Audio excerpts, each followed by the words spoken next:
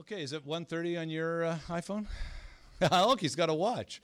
Dude, I like it. You and me, man, the last two. The last of the Mohicans. Well, my name's Dan McDonald, and I welcome you to the seminar. It is going to be quite an interactive seminar. So you can take notes if you want, but almost everything I'm going to say, I actually have typed out and printed out, and I will give to you as a giveaway gift so that you don't need to focus on taking notes. You can focus on interacting. Does that sound like a deal? Perfect. So we'll enjoy our time together. Let me pray for us. Lord, I thank you for the next hour or so that we have to think about and talk about church planting and revival. I thank you for the opportunity we have as a group of people who don't know each other, but we do know you. And in you, we are brother and sister, part of the same family, and we thank you for that. And we just ask you now that you would be here by your Spirit. We've had a full morning. We've had lunch. We're probably a little bit lulled by it, and so we need you now to come. Enliven us, we pray in Christ's name. Amen. Come on in, guys. We're just about to start now. So my topic is revival and church planting. It was assigned to me because I'm a church planter, and then I started talking to people about it, and it is a massive, massive topic way beyond me. So I'm going to take a few slices of this whole topic, and we're going to talk about them, and we're going to interact with them. Does that sound like a deal? Okay, so I've got three main points of discussion. First of all, I want to talk about the relationship between revival and church planting, how revival has often been a catalyst to church planting. Secondly, I want to talk about how church planting plays the reverse role of catalyzing renewal and revival. And thirdly, I want to talk about the kind of church plants we should be involved in if we're going to do it, in my opinion, and then we're going to have fun, and we'll hear your opinion. Sound like a deal? Okay, first talk, church planting and its relationship with revival. The first thing I want to say is that church planting is a common fruit, symptom, result of God's Spirit coming in and reviving or renewing His church. One of the most striking things about revivals is their impact on church planting. Who has been involved in church planting of any kind? Just a couple of you. Okay. Who has been involved in an actual revival? Yeah. Not too many of us. So we don't know much about it. What we mostly know is what we've read. We've read these great stories of revivals in history, and they've been amazing. If you've at all read about the revival that happened around the Reformation or the revival that happened around the Great Awakening, we hear these incredible things about churches exploding 2 months after they were dead. Just this incredible, amazing visitation of the Holy Spirit. And what I want to say is, what's less talked about is when those revivals have happened, what has happened to church planting in those environments? And the striking thing is that in most major revivals, there is a huge explosion of church planting. Let me just give you two examples. There are many more that we could talk about, but time will flee, and you'll get bored if we talk too much about it, but we're going to talk about two. The first one is... we're going to talk about three, excuse me. The first one's found in your Bible. So, pick your Bible up and go to the first great revival in the history of the church, the book of Acts. You realize that the Spirit has first come during this period, this sort of Pentecostal period. The Spirit is moving. People are being converted like crazy. Peter has said the last days have come when people will prophesy and young men will dream dreams, and there are signs and wonders breaking out, and there's also persecution breaking out. As a result of this move of the Spirit, go to Acts 7. In Acts 7, Stephen gets stoned. Stephen, by the way, if you don't know, Stephen is a deacon, but Stephen is also the most gifted, naturally and spiritually, preacher in the New Testament church at the time. Paul has not yet been converted, and from what we know of Paul's own letters, he wasn't actually a very good speaker. He was a much better writer than speaker. This is their guy. This is their best preacher, and he gets killed. Because the Spirit has come and the people are being awakened, and the enemy is not enjoying this whatsoever. And so what happens is, look at Acts chapter 8. Okay? In 7, Stephen dies. Now, Look at the last part of Acts chapter 7. Falling to his knees, I'm reading the very last verse of Acts chapter 7. Falling to his knees, he, that is Stephen, cried out with a loud voice, Lord, do not hold this sin against them. And when he said this, he fell asleep. Now, chapter 8. Paul approves of the execution. Paul's already in a position of authority in the Jewish faith. He is a rabbi, he is a Pharisee, and it looks like he's in charge of the persecution of Christians, or a major leader. And then it says, after Saul approving of his execution, 8 verse 1b, and there arose on that day a great persecution against the church in Jerusalem, and they were all scattered throughout the regions of Judea and Samaria, except the apostles. Devout men buried Stephen and made great lamentation over him, but Saul was ravaging the church, and entering house after house, he dragged off men and women and committed them to prison. And then look at verse 4. Philip, another gifted speaker, proclaims Christ in Samaria. So here we see a pattern of the church being scattered by persecution, but actually being pushed by the Spirit to fulfill what?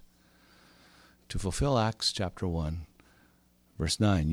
8 and 9. You shall receive power when the Holy Spirit has come upon you,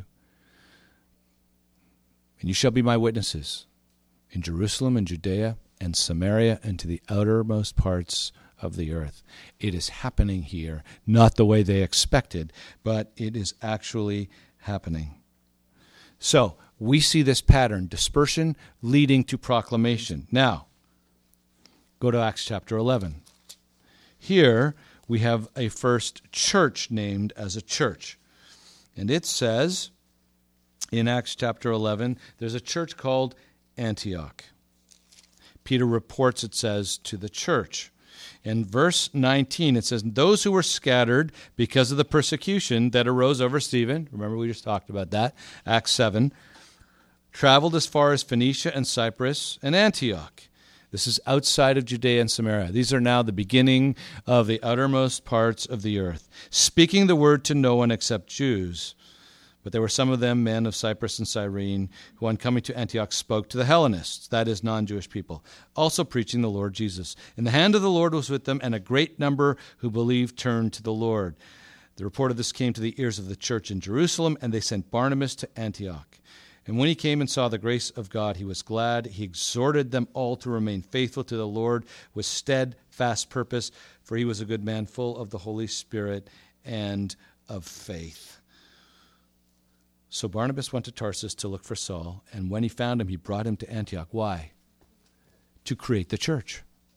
For a whole year they met with the church and taught a great many people. And in Antioch the disciples were first called Christians. Church being formed by the dispersion and the persecution that arose out of the revival of the Spirit. Now go to Acts 13. Look what happens in Antioch just a short time later. At the very first part of Acts 13, Barnabas and Saul, who were sent there to establish the church, are sent out by that church to do the ministry. Verse 13, now there were in the church at Antioch prophets and teachers, Barnabas, Simeon, who is called Niger, Lucius of Cyrene, Manaen, a member of the court of Herod the Tetrarch, and Saul. And while they were worshiping the Lord and fasting, the Holy Spirit, in revival, the Holy Spirit said, set apart for me Barnabas and Saul for the work to which I have called them. We know that as the missionary journeys of Paul. But let me ask you, what did Paul do on those missionary journeys? He planted churches. Paul planted churches. The Spirit of God, moving in his most powerful period at Pentecost, sends leaders out to plant churches. Where did Paul plant churches? To the outer parts of the earth, all through the Mediterranean. Now, demographically, where did Paul plant churches? I'll give you 3 options. Rural, suburb, city. City. City. So the Spirit of God, working in his most powerful, reviving time, gave Paul a specific strategy to plant churches in the leading cities. As a matter of fact, in Acts 16, where all of us who are familiar with this famous Macedonian call, Paul hears in Acts 16:12 someone calling him, Acts 16:9, he gets the Macedonian vision. A man appears to him in a vision, says, "Come to Macedonia." And in 16:12, he answers it by doing what? Going to the leading city in Macedonia, Philippi. The Spirit of God, in the greatest time of revival, led Paul and Barnabas, with the agreement of the church at Antioch and by default the church of Jerusalem, to plant churches. And Paul's missionary journey could equally be called Paul's church planting strategy journey. He went to the cities, he went to the leading cities as a direct response to the leading of the Spirit of God. Now go to Romans 15 for a moment. Who has Romans 15:22 in a version other than the ESV? Because that's the one I've got. Who's got another version? Romans 15:22. Just hand up for a second. Are we all having the same version? Does anyone have a non-ESV? Thank you. Diversity. I love diversity. Okay. Now, read verses 22 to 24 in your non-ESV version. Just because we want to be inclusive, we're Canadian, go. Romans 15, verse 22 to 20. Well, just do 22 and 23 for now. This is why I have often been hindered from coming to you. But now that there is no more place for me to work in these regions, and since I have been longing for many years to see you. You hear that? There's no more room for me to work? What, is every single person converted in the Mediterranean? No. In the ESV it says there's no place. Anyone have any other version? Okay. No? That's fine. Here's what grapple with Paul's point here. Once I've planted churches in the leading cities, I've reached those areas. Under the Spirit of God, in revival, that's how important church planting was as a byproduct of revival. Let's take a quick look at a couple other revivals just to kind of make the point. You may have heard of the Reformation. If you haven't, I'll give you a really, really bad and simplistic point of view. Martin Luther started the Reformation, although there were forerunners to him. But Martin Luther started the Reformation by understanding that we are saved by faith alone, in the grace of God alone, through the life, death, and resurrection of Christ alone. And we're not saved by anything we do, but only what Jesus has done for us and us receiving that by faith. That is the central discovery or rediscovery of the Reformation. Luther found it. Calvin agreed.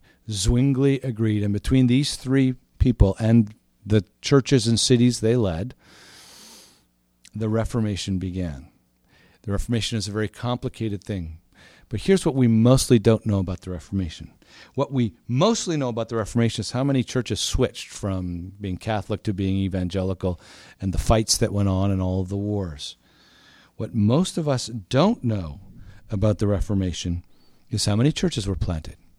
And I just want to tell you about one part of the Reformation's church planting story, and that's the part that came directly and indirectly out of John Calvin's city, Geneva. It was a great time of change and tumult and doctrinal formation in the church. But do you know that John Calvin in Geneva received a massive influx of French-speaking expatriates from all over France who were fleeing persecution by the institutional church? Many of them asked to be sent back to plant churches, mostly into France. Calvin agreed, but required that he would train them, doctrinally and otherwise. In 1555, Calvin and Geneva had planted 5 churches in France. 4 years later, they'd planted 100 churches in France. 7 years after that, 2,000 Protestant churches had been planted in France by Geneva, or by them multiplying, or one or two other cities sending a couple of church plants. There were over 2,000 church plants done in about a 15-year period in France, such that there were over 2 million evangelical believers in France after 20 years. They were 10% of the total population of France. They were 50% of the middle class and educated population. Here's some letters. Calvin wrote thousands of letters to these church planters, encouraging them, giving them advice, etc. Here's a couple of snippets of some letters. A church in Montpellier in France. Our church, thanks to the Lord, has so grown and so continues to grow every day that we are obliged to preach 3 sermons on Sundays to a total of 5,000 to 6,000 people. A church in Toulouse, writing to the Geneva elders. Our church has grown to the astonishing number of 8,000 to 9,000 souls. A church in Bergerac. There is, by the grace of God, a movement in our region that the devil has already driven out for the most part, but we are able to provide ministers for ourselves now. They are already planting their own churches. Day to day, we are growing, and God has caused His work to bear such fruit that on sermons on Sunday, there are between 4,000 and 5,000 people at worship. An extraordinary outpouring of God's Spirit, an extraordinary outpouring of church planting. Geneva and Calvin sent church planters to Italy, Netherlands, Poland, Germany, even to Brazil. The connection is extremely solid. Finally, the Great Awakening. Now, I used to be a lawyer, and this is the weakest part of my case, I'll admit. This is a little more indirect, but I think I've got something for us to think about. If you've heard of the Great Awakening in the 1700s, you know that the principal characters were John Wesley and George Whitefield, 2 Anglican ministers in the United Kingdom, it was called England back then, who were awakening a very worldly and sleepy church. Tens and tens of thousands of people became Christians during their ministry. The whole land of England and Wales and Scotland was awakened, and then it spilled over into the North American colonies, particularly the United States colonies of the 1700s. I just want to zero in on one small aspect of it because it's a massive topic. But I want you to know this part about it. Have you heard of the Methodists? They're a denomination in our eyes, right? They weren't then. They were a movement within the Anglican Church started by John Wesley to help reform the Anglican Church. They were small groups. They were small little classes in homes of about 10 people where people would study the Bible together, confess their sins, and encourage one another to live Christ-like lives. Does that sound familiar? They were basically small groups in a time when no one was studying the Bible. And multiple small groups would get together, and they would be organized into what's called a society. So each small town would have a society, and larger cities would have multiple societies. Okay? Very simple cell group structure.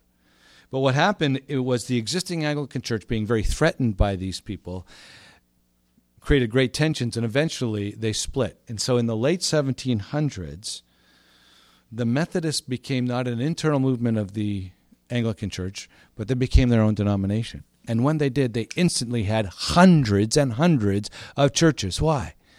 Because functionally they'd already had a church planting movement start before it was officially formed as a denomination. Thousands, in fact. I was talking to Michael Haykin about this. He says that in Ontario, which was part of this North American colonies of England, by the early 1800s, 1 in every 3rd person had become a Methodist in Ontario. Similar numbers in the colonies below us. So I just want us to realize that revival produces church planting. Revivals produce church planting because revivals get the church back to the mission of God to go and make disciples. And that kind of leads to our second point, which I want us to think about. But I'm going to stop here for a moment and say questions, comments, thoughts, pushbacks, etc. You have the floor. Go. Yes? Just aside from Methodist was a derogatory term, right? It was. When it first arose, it was a derogatory term for them because they were so methodical in the way they approached everything. John Wesley had a kind of an engineer's mind in the way he organized things. Yes. Yes. The weakest point of your argument, or like a weak argument? What was weak about your argument? Well, It wasn't officially a church planting movement. It was a reform movement, but it was set up so that basically church plants were created within the denomination that eventually all left together. But you can't formally call it a church planting movement in the same way that these other ones were. Right. Because John wasn't establishing churches at the beginning. He was establishing internal reform movements that took over these churches and then split off and got their own pastors, etc. So there's it's a little weaker. Yes. Another question. Yes. What would you say to someone who would push back and say, well, revival doesn't turn into structure until revival has subsided almost? Like the early church, it was growing without structure, and it was only later on that structure. So until Acts 13, I can buy their argument, but then you got the rest of the book of Acts, which is very structured. Paul goes and plants churches, comes back. On his way back, he appoints elders. So here's my question for you. How old were those elders in the Lord? Paul goes on his missionary journey, goes up here, comes back. How many months is it between first conversion and being appointed an elder? A year? 6 months? So in one sense, there's a messiness to it. Like, we would never do that. Like, elders in my denomination, dude, you need to be like in the 40-year mark and have memorized stuff before. No, I'm kidding. But we would look at that and go incredibly messy in one sense. But from someone making your argument, I'm saying he's trying to impose a kind of structure and order immediately. He goes, he plants a church. As soon as he comes back, he's already appointing elders. He's already structuring this organic thing. So, and that's one thing I really actually was hoping you would ask, because there's this North American, at least, if not larger, sort of mentality that when the Spirit comes, it's all organic and it's not structured, and strategy is opposed to the Spirit of God. Really? So then why did Jesus choose 12 from the beginning, being the very Spirit of God infused God-man? He seemed to have order right away. Why did he choose 12? What did 12 mean to the people? The 12 tribes. He was reconstituting the people of Israel. Correct. Why, when Jesus was doing a miracle with the bread, when he fed the 5,000, did he organize them in camps of 50 and 100? Why did he organize them so carefully? Why didn't they just have this big organic mass of people singing and in charismatic freedom? Why were they organized so tightly? Because that's the way the Israelites used to encamp in the desert when they were going through the desert to the promised land in groups of 50 and 100. He was reconstituting that experience of the people of God out in the wilderness getting the manna from heaven. Did the Spirit of God come in that miracle? Absolutely, but it was organized. The distinction between the two, the tension between the two that we have created, I think needs to be put aside, because I sure don't see it. Yes, people say there was a certain amount of messiness. Yes, when the Spirit of God moves, because it's growing so quickly. If you had 3,000 new converts come to your church, what would you do the next Sunday? Dude, I have no idea. I don't have enough small group leaders. I don't have enough space. I don't know what I would do. Yeah, there are moments there of disorganization or whatever, but very quickly they tried to put order to it. Does that make sense? As a matter of fact, Calvin's Institutes, you ever seen Calvin's Institutes? A really thick theological book. You know what it was originally? It was about this thick. You know what it was? Church planting manual for all his church planners. That's why he created it. Here's the basic doctrines for you to go out and teach your people. Then they wanted more, and, as they got more established, he just kept writing more and more and more until it became, a systematic theology in its own right. But it was basically a church planting manual. Cool, eh? Yes? What's the difference between structure and tradition? So when we talk about structuring the church, having that as being passed on, such as certain denominations. You've actually kind of answered your question by defining it. Structure is that kind of order that you impose for greater effectiveness and efficiency. Tradition is not necessarily structure. It could be a series of values. For example, it is a traditional value in North American evangelicalism to think that revivals produce disorder. We just talked about that. That's a cultural tradition that I say needs to be put to rest. It has nothing to do with structure. It's just a value. So tradition is something that has been passed on that we have accepted and continue to hold. Either it can be about structure, it can be beliefs, core values, We hold on to those with vision towards church planting. So we'll get a little bit to that whole issue of the tension between church planting and tradition next. Does that sound good? All right. Okay, so my first point is, what's my first point? Revival leads church planting. Good. I spent 20 minutes basically saying one sentence. Hopefully I'll be a little quicker. Okay? Okay. Second thing, church planting helps catalyze renewal. I'm not sure about revival because I'm not a church historian. But, and here I'm giving a hat tip. I'm going to tip my hat to Ed Stetzer and Tim Keller. Tim Keller is my mentor. He helped plant our church. He trained me. And he gave in 2002, before he was famous, he wrote and gave us a paper about the importance of church planting and some of the statistics that he had realized. Ed Stetzer has since validated, I think, almost all of these points. And in my own experience, I have found them to be true as well. So I'm going to talk about why I think you all should think about being involved with church plants. Whether you are an existing church with many years of tradition, a fairly new church, or not in a church at all. Church planting isn't just a symptom of renewal. I think it catalyzes it. So first of all, church plants are obeying the Great Commission and the call in Acts 1:9 to go to the outer parts of the earth. We have seen Jesus went and he said, go and make disciples in Matthew 28 of the nations. Go into all the world and make disciples of the nations, baptizing them in the Father and the Son and the Holy Spirit. And then he said, now wait till the Holy Spirit comes. And he said in Acts chapter 1, you shall receive power. When the Holy Spirit comes upon you, you shall be my witnesses. There is those things go together. His command to make disciples, his promise of the Holy Spirit to bear witness are two parts of the same mission of God, which is to reach and disciple the nations, partly through church planting.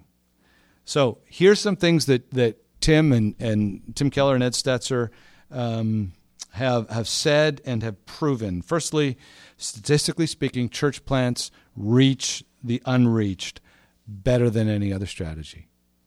Period. The studies are out, the denominational studies, the church planting studies, etc. Church plants reach people who are not attending any other church. The average church plant in North America averages somewhere between 40 and 60% of its people being people who didn't attend a church prior to going to that church. Now, they may be in a lull period. It's not that they're all completely were unchurched. I'm not saying that because the statistics aren't as clear. But 40 to 60% of the people that show up in the average church plant were not attending a church anywhere before they got into there.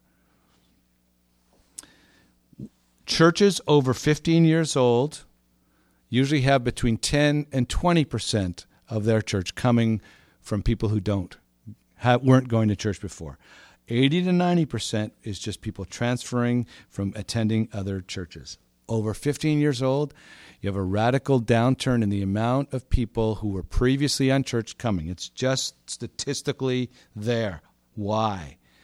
Keller says, and I'll paraphrase him, older congregations have powerful internal pressures and traditions that grow within them that make them more focused on their existing constituents. You just are who you are, and after a while, the crowd tells you the things that need to happen. Let me give you a quick example of this. This Sunday past, we were at Thanksgiving, we played the doxology in a service. We do that once in a while. It's nice. You can sing it over your meal or you can play it in a church. We had an organ player because we were in our new facility, which we're about to renovate. So we had a special service. We can't be there every week. But we bought an old church, and he played the organ. It was, whoa, like we just don't hear organs anymore. I don't know about your church, but it's pretty rare. It was kind of a moving experience. So on Facebook already, my constituents, we need to have that every week. Let's get the organ. Let's get the doxology. Hold it. See what are they doing? Internal pressure to add another element. Who wants the doxology? The new person or the existing Christian? What does the doxology every week say to someone who's completely unchurched or nominally churched, what does it say to them? What does worship music on an organ say to you? Done properly, it's hipster cutting edge. That's what you should say, right? Right. Done every week and dominantly, what does it probably say to the average 20-something unchurched person? It's my grandparents' church, yeah. See, but the internal pressure is already there. You feel it? And so it's just natural. It happens. Now, I sent a long email with why missional thinking makes us parse that and think about that and what does that actually mean. And I had to write a 2-page email to explain why we were going to proceed very carefully with this idea. You know how exhausting it is to do that every time someone gives you pressure to add something into the church service that everyone will love except the people we're trying to reach? See? I'm pretty focused on trying to reach the unreached, and I feel that pressure regularly. Tim's right. That's just the way churches are. And if you're not constantly aware, your church will grow into a comfort zone of See, you're already talking, right? My church, yes. Okay, stop for a moment. Has anyone experienced this? The internal pressure is creating a comfortable environment that's just a little less accessible to people who are not culturated to our church. Have you experienced that? Yeah. Anyone else? Put your hand up if you have. Okay. So you know what we're talking about. It's just the natural thing that happens. As churches age, they just fall into these things. Church plants don't. Why? They don't have tradition. They don't have any baggage. They can think afresh about what it means to bring the gospel to this group of people. Okay? Pretend all of you right here on my right are a group of people in a community, and none of you have gone to church, okay? What would you want? Now talk to me. What would you want from a church? Throw it out. What would you want from a church? A rock band. Okay, why? Because you want to be entertained, okay? And that's the music medium of you, right? You want a familiar music medium. You want to feel like they're connected to my cultural reality. Yes?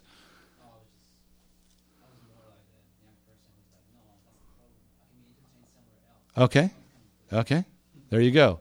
Now you get the missiological problem. Who do we go after? Right? So you don't want entertainment, but maybe it's not the rock band, but you want some kind of musical connection to your culture, at least. Let's rephrase that. Okay. What else? Would want either feel sick at Christianese being spoken, so Christian terms, yeah, and all that stuff, right, or literally doesn't have any idea what you're talking. Yeah, so Christianese just makes them feel excluded, makes them feel dumb, makes them feel like you're some kind of weird insular club who has no connection to the culture. So Christianese is a big right. Okay, keep going. More to the whole connection with our current culture.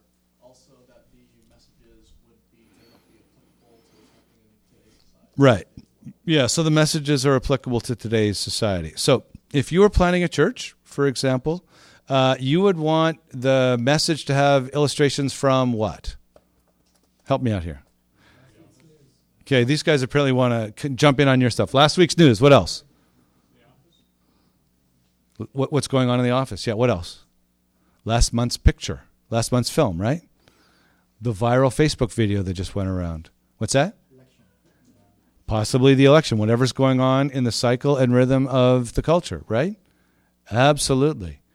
So you would probably name some things in the last month that you would expect the message to have at least shown some cognizance of and been able to think about from a Christian perspective. Blue Jays. Yeah, Blue Jays. Yeah. Yes, probably, actually. The Syrian refugee crisis. Yeah, if you haven't mentioned that, what's a 20-something think? You're not thinking of the culture because it's everywhere. What else? Yep, the bombing in Ankara. Yep. What else?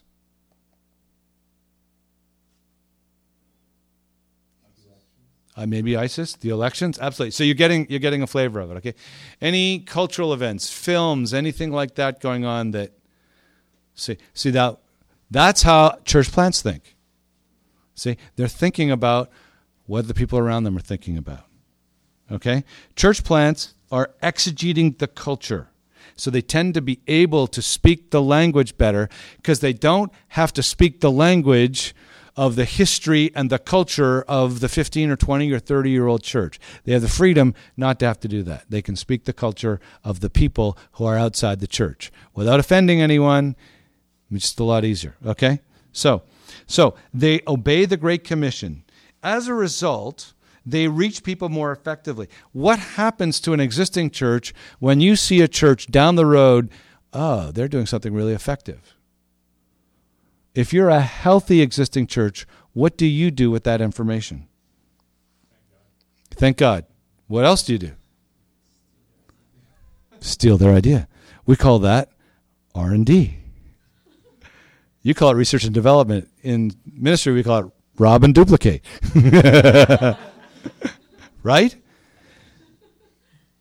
They bring fresh new ideas and faith on evangelism. You see them doing that, you go, you know what? I was starting to not believe that we could reach those people, but they are. They can be reached. Let's try. Wait, they found a way that works. Let's modify that to us, because we always have to, because that's who we are, and let's try that. They actually, they're the R&D lab for existing churches, if the existing churches will let them. Okay? That's the first thing, is they're this R&D lab. Secondly, they're a reminder of the central mission of the church. Churches that have matured tend to think that the central mission of the church is to make mature, giving, serving, fairly comfortable disciples of the church, not disciplers of the nations. They remind us that the central mission is to be on the mission of reaching the lost. We're here for them. And our discipleship should be to help us reach them, not just to make us more comfortable with who we are. So they bring fresh new ideas on evangelism.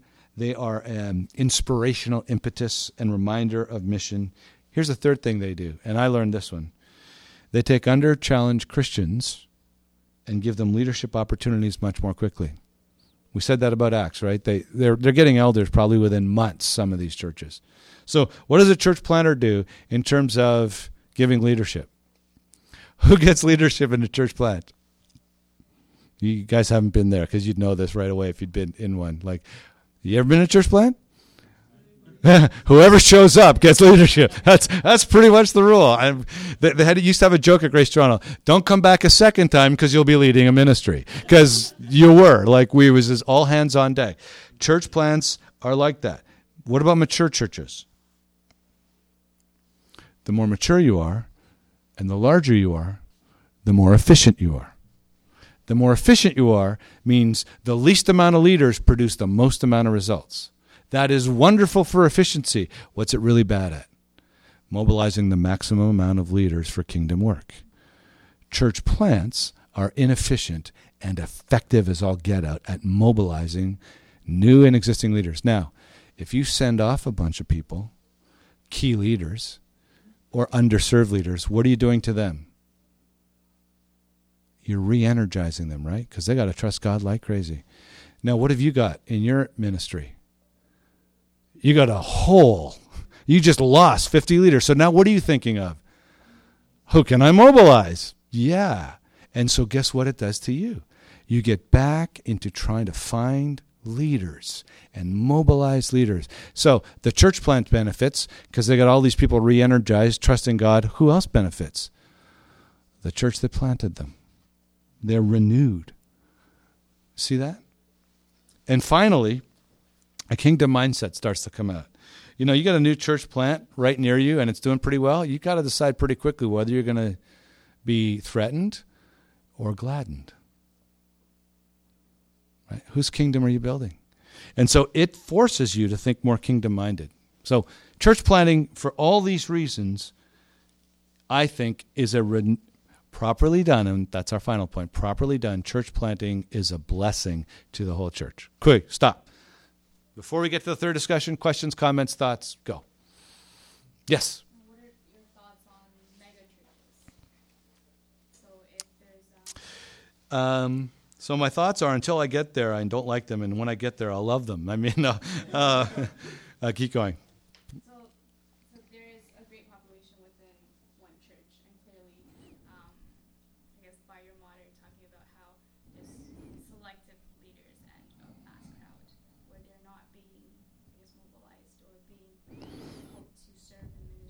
Right. So megachurches usually are megachurches for two reasons. They usually have phenomenal preachers and phenomenal organizational leaders in the middle of them. So they are able to scale very quickly, and they're able to attract very quickly because particular gifts happen. There's nothing wrong with that. Charles Spurgeon is a hero of mine. George Whitefield is a hero of mine. He was a preacher who would get 10, 20, 30,000 people, where the average preacher frustratedly would get 300. I'm okay with megachurches per se. They reach a bunch of people that nobody else reaches, to be honest with you. And they serve a bunch of people that need to be served. We need all kinds of churches. We need big churches, small churches, medium churches, etc. But what I want to say is, church planting can be very threatening to more mature churches, and I want us to take that away and say, let's encourage church planting, the right kind of church planting. That's the last thing that I want to talk about. So I think mega churches are, as a part of the whole story, a needed and beautiful part of the overall body of Christ. As a model to aspire to for most people, they are a crushing burden, because almost every megachurch has in its center people with noted, particular, unusual gifts of preaching. I just have to say that. I don't know a megachurch that doesn't have, and there might be one or two in the States, like in the South, because, you know, some incredible, like Chris Tomlin's the worship leader, who are there for the music. Like but you know them. There's the four of them. All 2,000 other megachurches have gifted public communicators and very gifted organizational leaders as executive pastors or whatever they call it. And that's just an unusual thing. If you go to the Meeting House, if you've heard of the Meeting House, so the Meeting House has, and I have a lot of theological differences with the Meeting House, and Bruxy and I have had some very charitable discussions about our mutual agreement to disagree. But Bruxy's one of the most phenomenally gifted communicators, I think, in Canada. And Tim Day was the most gifted organizational leader of any church that I know. And between the two of them, Tim was the senior pastor, and Bruxy was the preaching pastor. And that combination is largely the story behind the success of the Meeting House. It's that simple. It's a particular gifting. I don't aspire to it. I have neither of those particular gifts. So we just need to learn they have a place. Okay, does that make sense? Structurally, they have a place. Theologically, I wish they all agreed with me, but that's just my, way of thinking, of course. Any other questions on this? Renewal, church plant to existing church stuff. Okay? Yes. I'm trying to figure out how to ask this, but you were talking about the culture of an existing church versus, a church plant being more open to the surrounding culture. There's also differences, but not only differences between the culture that is outside church and the culture that's inside church, but there's different ethnic cultures. There might be a large Filipino people, and then so they have a particular culture. Correct. Yeah, so Tim... That makes a difference in how you plan your... Yeah, so Tim Keller talks actually a lot about that, because especially in New York City, for example, there are a ton of church plants that are not in English for a bunch of immigrant communities within the New York City metro area, and they're way more effective at reaching first-generation immigrants because they speak their language than any existing church that didn't. And that's quite typical. And so Tim's point of view is that church plants are much better at reaching new immigrants.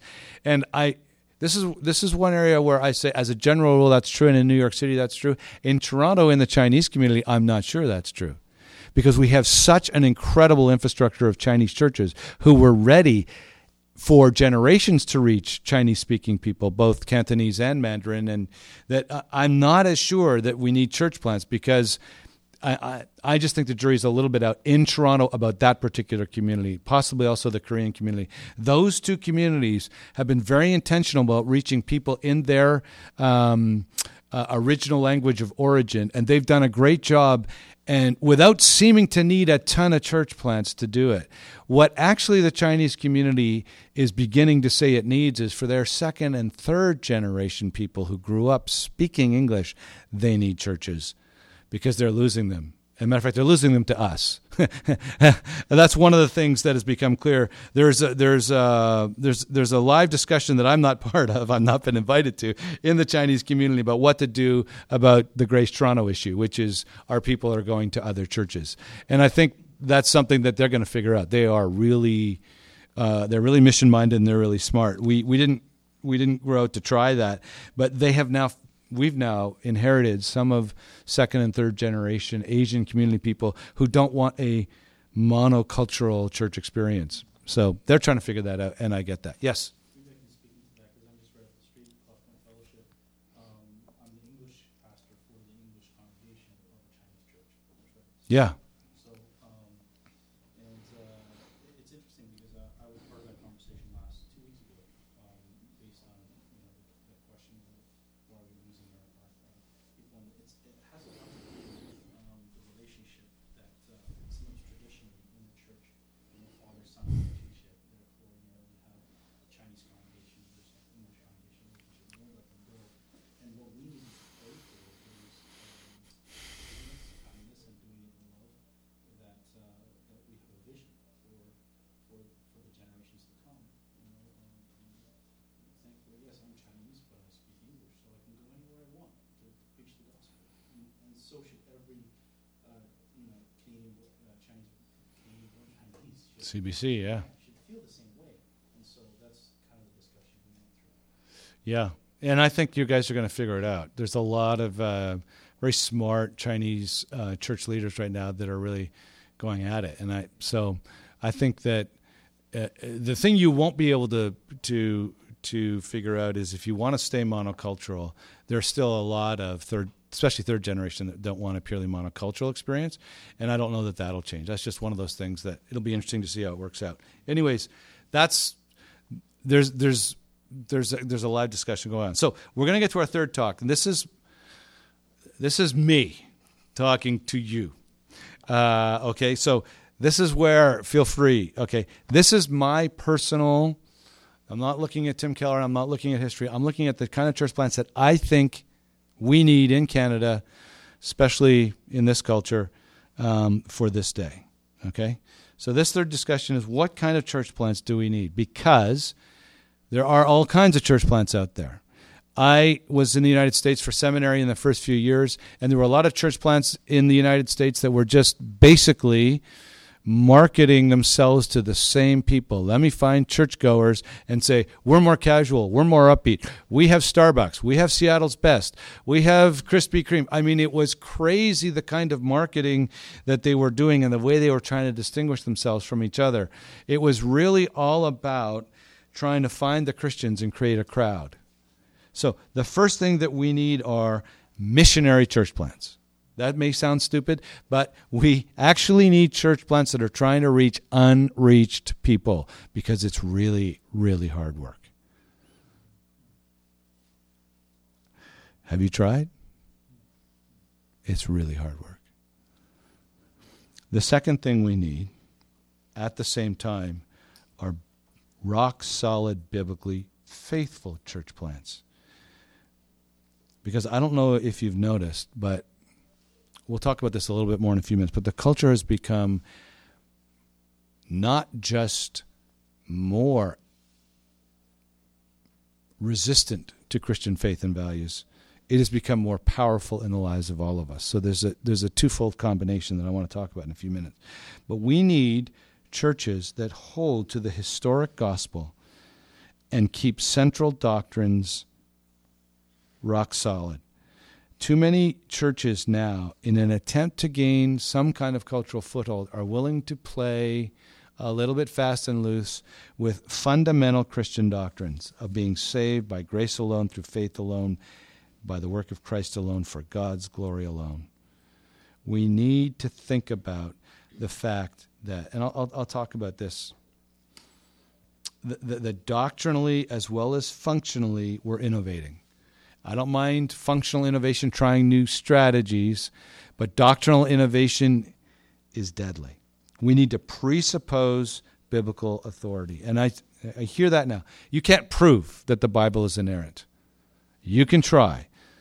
Ravi Zacharias Ministries has people that can defend the authority of the Bible. But if they were asked verse by verse to scrub every single verse of the Bible and prove that it has no errors, it would take an eon to do. You actually have to presuppose that God wanted to communicate and that he's able to overcome human fallibility in communicating, and therefore, despite some difficult things in the Bible, it is authoritative and inerrant.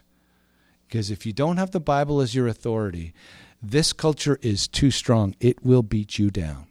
End of story. And you will compromise historic Christian doctrines. I take the position that in the incarnation, God overcame human fallibility by himself becoming the Word made flesh. God can overcome human infallibility in the incarnation. He can also do it in the writing of his word. If the living word was a human being without fallibility, the written word can be a book without fallibility, even though it was written by fallible people. And I look to how Jesus treated the word. He always treated it as divinely authoritative, inspired, and without error. And that is good enough for me. I can't prove every single verse in the Bible is absolutely inerrant. I don't have the capacity. We don't have enough information. We just have to presuppose some of it. But if you don't do that, you will bow to the culture. And that's the last thing we need. We need missionary, evangelistic church plants, and we need church plants that are biblically faithful. Thirdly, I think we need churches that engage the culture. We need to be willing to identify what parts of the culture are good and affirm them. There are so many parts of the culture that we're struggling with right now. I get that. We also need to find parts of the culture that are good and affirm it, because we want them to know we love them. A parent who disciplines their child when they do poorly and affirms them when they do well is a parent who loves their child. And the child gets that the discipline is for love. But if the parent only ever criticizes, only ever disciplines, you begin to just think you got an angry parent, and their criticism starts to fall on deaf ears. We need to realize that. We need to let the culture know we're for the culture and that our critique is out of love. Now, I want to give you a quick mini history. You ready? You poor Ottawa guys. I don't know how you guys are still up. Okay. Pre-1970, the Christian churches were defensive. We all believed the rapture was going to come. We just huddled together and were waiting for the end of time when we would be delivered. Their late great Planet Earth was the bestseller of the 1970s. Christian churches were defensive in our culture. In the 1980s, we elected Jimmy Carter in 76, or so we think. I mean, we're in Canada. We didn't do any of this. And then Ronald Reagan in 80 and 84. Christians re-engaged the political cultural process. The moral majority was born. There was hope. At the same time that this was happening culturally, a movement out of Willow Creek and Saddleback Church came that said this: if we market the gospel properly, this culture will buy it. And they forgot the doctrine of human depravity, which says that humans left to their own nature will resist the claims of the gospel. Out of the best of intentions, I'll stick with Willow Creek particularly because I'm most familiar with them. That movement assumed the content of the gospel, innovated on the techniques of applying the gospel. But the problem with assuming the gospel is that if you assume it, people forget it. And they become adoctrinal. They don't care about doctrine. And then bad theology gets in. It's good to innovate functionally about strategies and techniques and how to apply it. But it's very dangerous to not care about theology. Every generation has to fall in love with the gospel and appropriate it and dig it deep, because it leaks out of us all the time. That's why it has been my 5-year prayer to have this kind of conference. Paul Martin and I have been praying and thinking about this for almost a decade. Okay? Willow Creek was a great idea, it felt like, in the 80s, and I bought the Kool-Aid. The problem with that movement wasn't so much that it was mega church, That was a problem. It wasn't so much that it relied on actually the specific evangelistic gifts of Bill Hybels, which it did. Mega churches have specific noted gifts. That was another problem. The biggest problem for me was theology was put aside and it was just all about pragmatics. We forgot to reappropriate the gospel for our generation, my generation. And you guys inherited atheological churches that didn't teach you much of the doctrines of the Bible. Well, you're probably my generation, but the rest of you, okay, you might be in my generation too, but most of you grew up in churches where theology was de-emphasized. And so you really didn't know what you believed. And then when the culture turned more antithetical to us, and because of social media, the culture became way more prevalent in shaping our lives, we were defenseless. And so I need to say to you that the average 20-something Christian coming into my church from other churches is about 60% less theologically and biblically oriented than that same 20-something group 10 to 15 years earlier. It's a massive decline in knowledge of your Bible and the doctrines of it. I used to be in campus ministry. I knew what 20-somethings thought in the 80s and in the 90s and in the 2000s. And then in 2005, I came here, and I was shocked. I hadn't been in Toronto since about 1992. But I'd been around Toronto people around 2000, went away to seminary, was in the South for a few years, and in those 5 years I was shocked at what the product of these kind of atheological churches, mostly trying to be seeker-sensitive, what they'd done to the teens. You guys. You had lost your understanding, and because of that, you don't have a Christian worldview that's total and coherent. You start grabbing the worldview from this incredibly powerful, persuasive culture. That's just where we're at now. And so what I want to say is 4 things a church plant needs to be: biblically faithful, missionary, evangelistic. Thirdly, really looking at the culture carefully, so we're both pro and con. And fourthly, intensively discipling people. We need to pick that back up. Without the turtling and the defensive insularity of the church of the 70s, we need to teach our people the Bible, the doctrines of the Bible, and how to live out Christian ethics again, because they are not getting it in their youth group, but they are getting it on Facebook.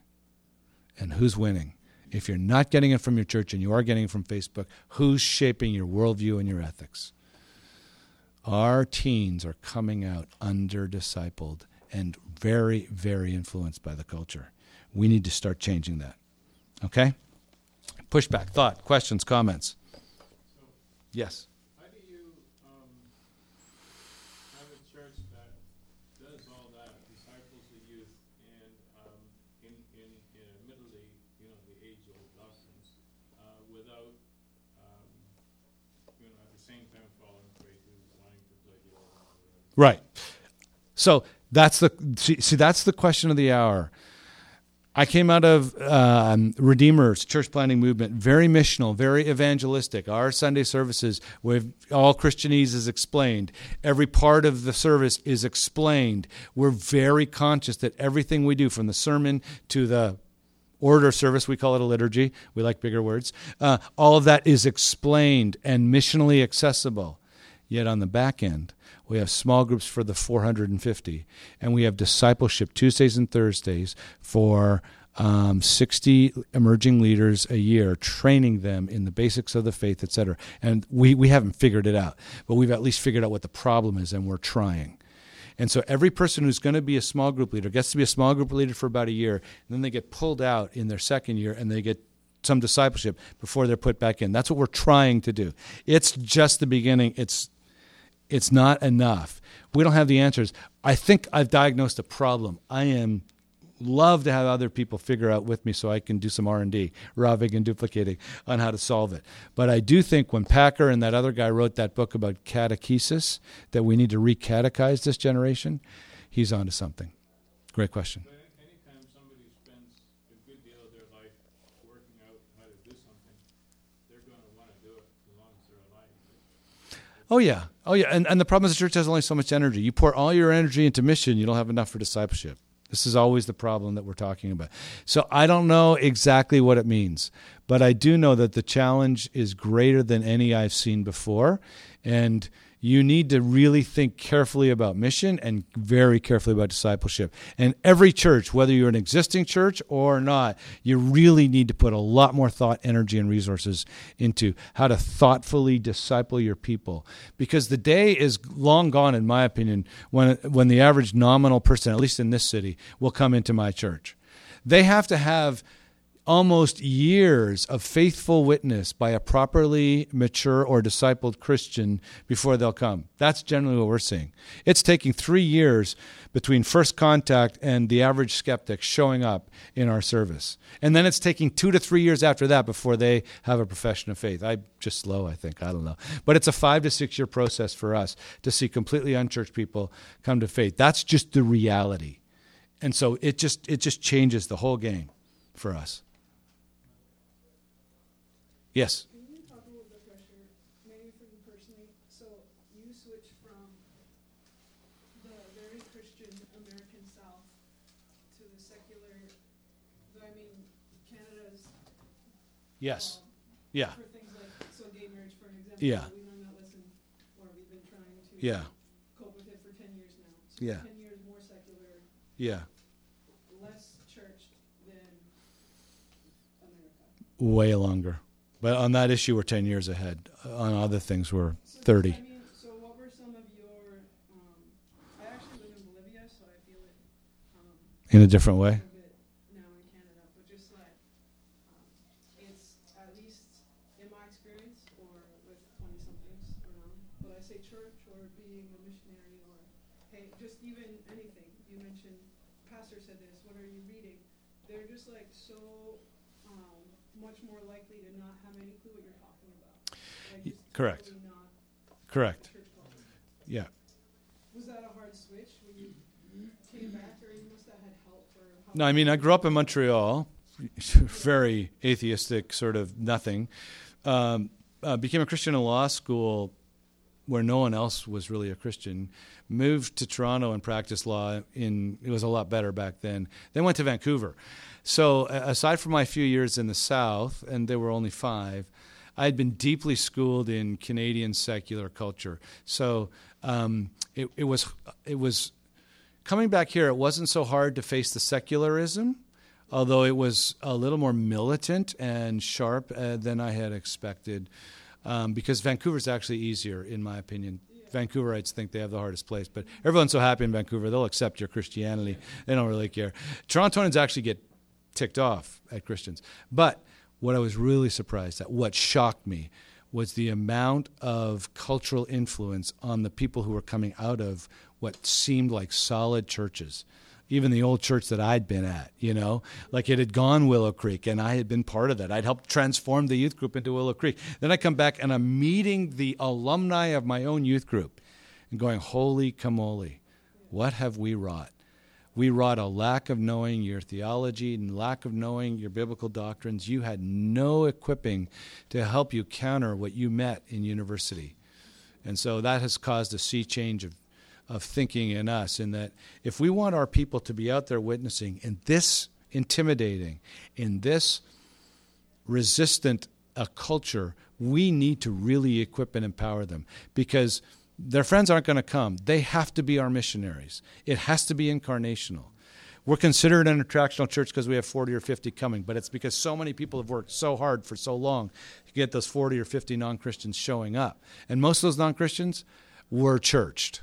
They're okay with coming to church. Unchurched, 15 a week. It's nothing. And so that's the reality we've had to focus on. If we want our people to be missionaries, and they have to be, they can't just, it's just, the Willow Creek, just, invite them and they'll come. This just doesn't work in Canada. Even when I started with the Redeemer movement, they're like, preach the gospel as if they're non-Christians, and then they'll come because people just naturally invite them. Yeah, that maybe is in Baltimore. Yeah. That's not in Toronto. I have to specifically train my people, push them to get out there, be public. And I have story after story of people who became public in their faith in this city and lost promotions, friends, job opportunities because they're public Christian. They have counted the cost. It is no mean thing to be a public Christian as a 20-something downtown Toronto. And I needed, as a pastor, to stop being so judgmental that they were thinking they weren't trying. They were trying. They had lost promotions, money, friends. They were bloodied. And so they were like, okay, yeah, I'll try it, but you better equip me a lot better because that was hard. You know what I mean? Expensive here for us. Like, I mean, It's culturally very expensive, not just financially. We're supposed to end at 2:30, aren't we? We're 5 minutes over. What do we have next? Break till 3? Okay. So I'm fine to keep talking if you guys want to keep talking, but I also recognize that I'm supposed to stop now.